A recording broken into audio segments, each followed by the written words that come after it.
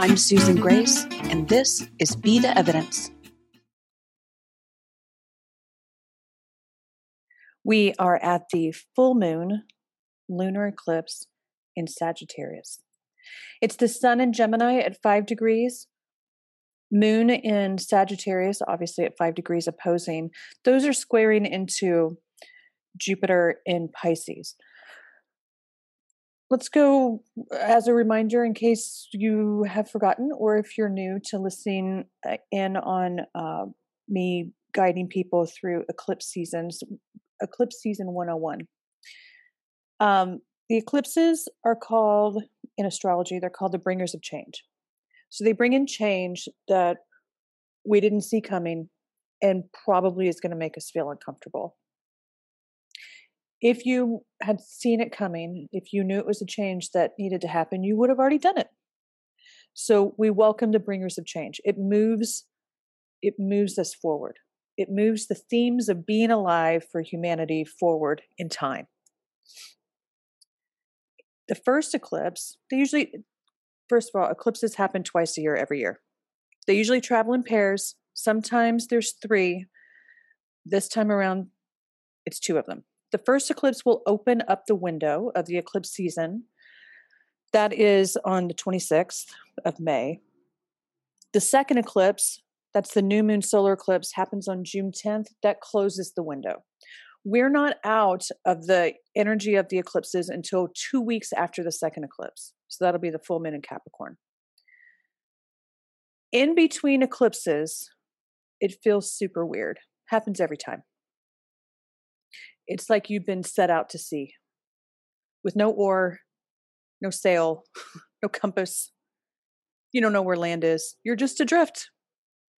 And if you think, I tell this to everybody, every eclipse season, if you think you have it figured out, you do not.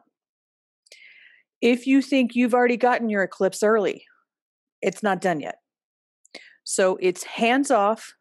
Don't make any presumptions. You pay attention to everything and cling to nothing.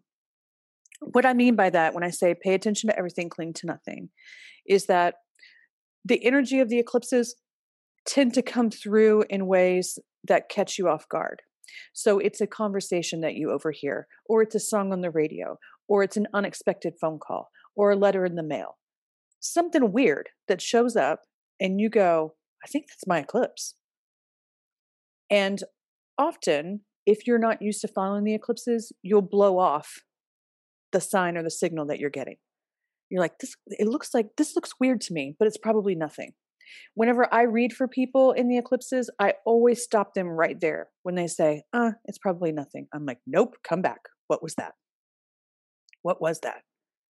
So when you're going through your life, especially in this eclipse season, because it involves Gemini and Sagittarius, and in 3 days from the first eclipse, we're going to add a Mercury retrograde in Gemini. Just, I don't know, is your answer to everything. Okay, what does this mean? I don't know. What is happening? I don't know. Just get really comfortable with that. After we get out of the eclipse energy, late June, and then once Mercury is direct, June 22nd, we'll figure out what the hell just happened. Be okay with the not knowing and see what comes up. You don't force anything. You don't make any new decisions that's going to have a long-term consequence. Be careful in conversations with people because they may not understand what you're trying to convey, and you may not understand what they're trying to say either. The normal Mercury retrograde stuff, double check your emails. Do not compulsively text people. You should not, if you're thinking, hey, I wonder if I should contact my ex by text, you should not do that. No. If you feel like you want to contact somebody and there's a big question mark on whether you should do it or how it's going to be received or what the consequence will be, you can wait. You can wait until late June. And if that conversation still needs to happen, it'll still be there and you won't be tripping over your words. Okay, so don't do it. Some astrologers will say that people from the past can come back in during Mercury retrograde and or eclipses, and they're meant to come back in. I am not comfortable with that at all. I'm very suspicious of things that, well, first of all, I'm a double Scorpio. So, of course, I'm suspicious. The past coming back around to get your attention when there is massive confusion in the air. Personally, I'm like, no, thank you. No, thank you. Lose my number until July. So, I'm not your mom. I'm not going to tell you what to do, but warning, warning, warning. It's probably not what you think it is, and you'll reevaluate it. And this energy is ripe for regret. All right. So if it can wait, let it wait. The square to Jupiter in Pisces. People bag on Pisces energy a lot, that's where delusion can happen, and it fuels confusion, which is honestly, that's true. Okay. But let's give respect to Pisces. Pisces is spirit, it's mercy, it's healing, it's compassion. When we are in the energy of Gemini is considering new information, finding new ways of thinking about ourselves, mainly because it's first decan. And Moon, within 5 degrees of the South Node in Sagittarius, is don't fall into false beliefs, especially about yourself. Then the square to Jupiter in Pisces is inject mercy and self-compassion at all times. But for sure, it can feel like there's a veil of fog around everything. You're in a fog and the veils are super thin because signs and signals are coming from places where you didn't expect them. So go slow and make no presumptions. Having said all of that, there are a couple things that are coming up already in the readings that I'm having with people and the clients that I'm holding space for. Either people are super excited about change they didn't see coming, and they're just here for it, whatever it is.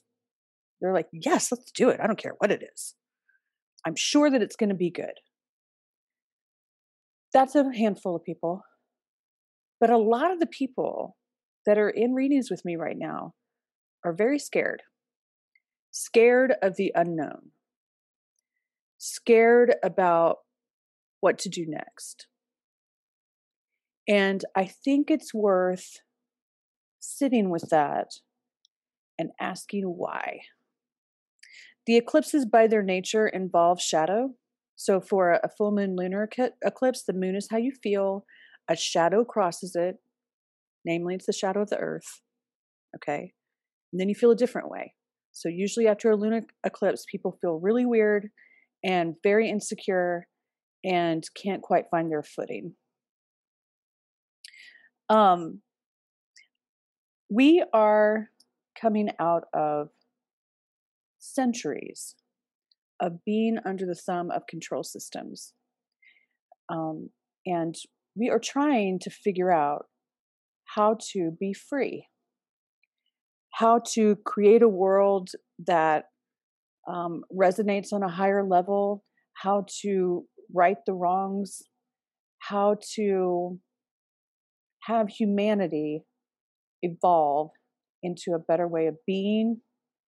And one of the things that's happening that I've noticed in all of that freedom is panic.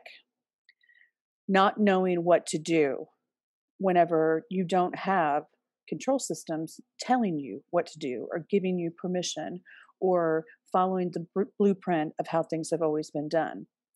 So I'm seeing people break down about how their life is not unfolding in the way that the stories that they've been telling themselves has dictated so far. So I never thought I'd end up here. I never thought I'd be like this at this age. I don't know what to do next because I'm in uncharted territory. I feel like I'm the only one going through this and nobody else is. Things like that. And the truth is that the unfolding unknown is really where we're supposed to be living. That's where the creative life force happens. It's the discovery of ourselves and each other. It's where possibility truly is unlimited. It's by suppression and fear and dogma that we have it in our heads, we have it in our bones that it's safe to be under outside control. This is feudalism, it's colonialism, it's nationalism, it's capitalism, it's patriarchy. You are safer under the control of something that seems like it's greater outside of you. That's the programming. And really, this comes down to like the laws of physics. Life seeks out the unknown. Life does not seek out sameness. I think we talked about this in the last podcast. Learning that in your true life force, you are adaptable, you are changeable, you are teachable. You really do want the unknown. You really do want to find out what you don't already know. You really do want the spaces in between. But you got to deprogram yourself. All of those messages of this is the story of how life is going to go. It's a false belief. Life, the experience of living, is not a story. Stories are valuable. It's where we pass down lessons learned so other people don't have to reinvent the wheel. It's where we pass along morals and lessons. It's where we record what has happened to us as humans in our experience. Stories are valuable, but the experience of living itself is not a story. You have no idea what I'm going to say by the end of this podcast. You have no idea what's going to happen in the next 30 minutes. You think you do, but you don't. Weird shit happens all the time. If you're alive on planet Earth, you should know that by now, just from the last year. Just from the last year, collectively, all of humanity lived through something where we went, what the fuck is this shit? Okay? There's value in that. There's value in going, man, I can adapt to anything. I mean, just think about in the last year, everything that we've collectively been going through, including division, which really breaks my heart and if not makes me angry. We've got to find each other again. We have to figure out how to find each other again. I digress. In the middle of all of that, they're talking about how UFOs are real. And we're like, yeah, might as well. I mean, murder hornets, meth alligators. I mean, what else? Should not be surprised by the unknown anymore. So not a whole lot is surprising, but we've got to get to where we can hold the space literally for unlimited possibilities, things we can't even dream of right now because we don't have enough information. Finding new ways of thinking, being wildly, relentlessly curious about a world that we can manifest ourselves if we'll just be a little bit less afraid. You're going to need that. You're going to need to hold on to the ability to walk into the unfolding unknown and comfort yourself with survival fears, with adaptability fears, and do it anyway as we go forward into 2022. You'll know it as we get into the latter part of 2021. You're going to need to hold space for unlimited possibilities and resist the urge to fall head first into false beliefs and shadow. You're going to need that. You're going to need that. It's when the nodes start to shift. South node Sagittarius is going to go into Scorpio. North node, it's going to go into Taurus. North node in Taurus is going to be with Uranus. Uranus in Taurus has 2 more squares this year to Saturn and Aquarius. A lot of unpredictability and unknown. Have lots of compassion for yourself. These insecurities are coming from the nature of being human. There's lots of brave vulnerability involved in being human. So there's nothing wrong with feeling insecure. There's nothing wrong with feeling exposed. But this is the nature of being human. that control systems are not where the safety is, that privilege is going to break down. All of us are on the same playing field. And the unfolding unknown is where we create new worlds. So, hold space. No false beliefs about yourself. Open up your curiosity. Get really okay with the fog. And your answer to everything, at least for the next 2 weeks, is, I don't know. Be okay with that. Thank you for joining me this week. If you'd like ongoing support outside of these podcasts, you're invited to register as a member at betheevidence.live and receive your invitation to join all of our community in the new app, which we are very excited about. You can also schedule one-on-one time with me at susangrace.org. We'll talk again soon.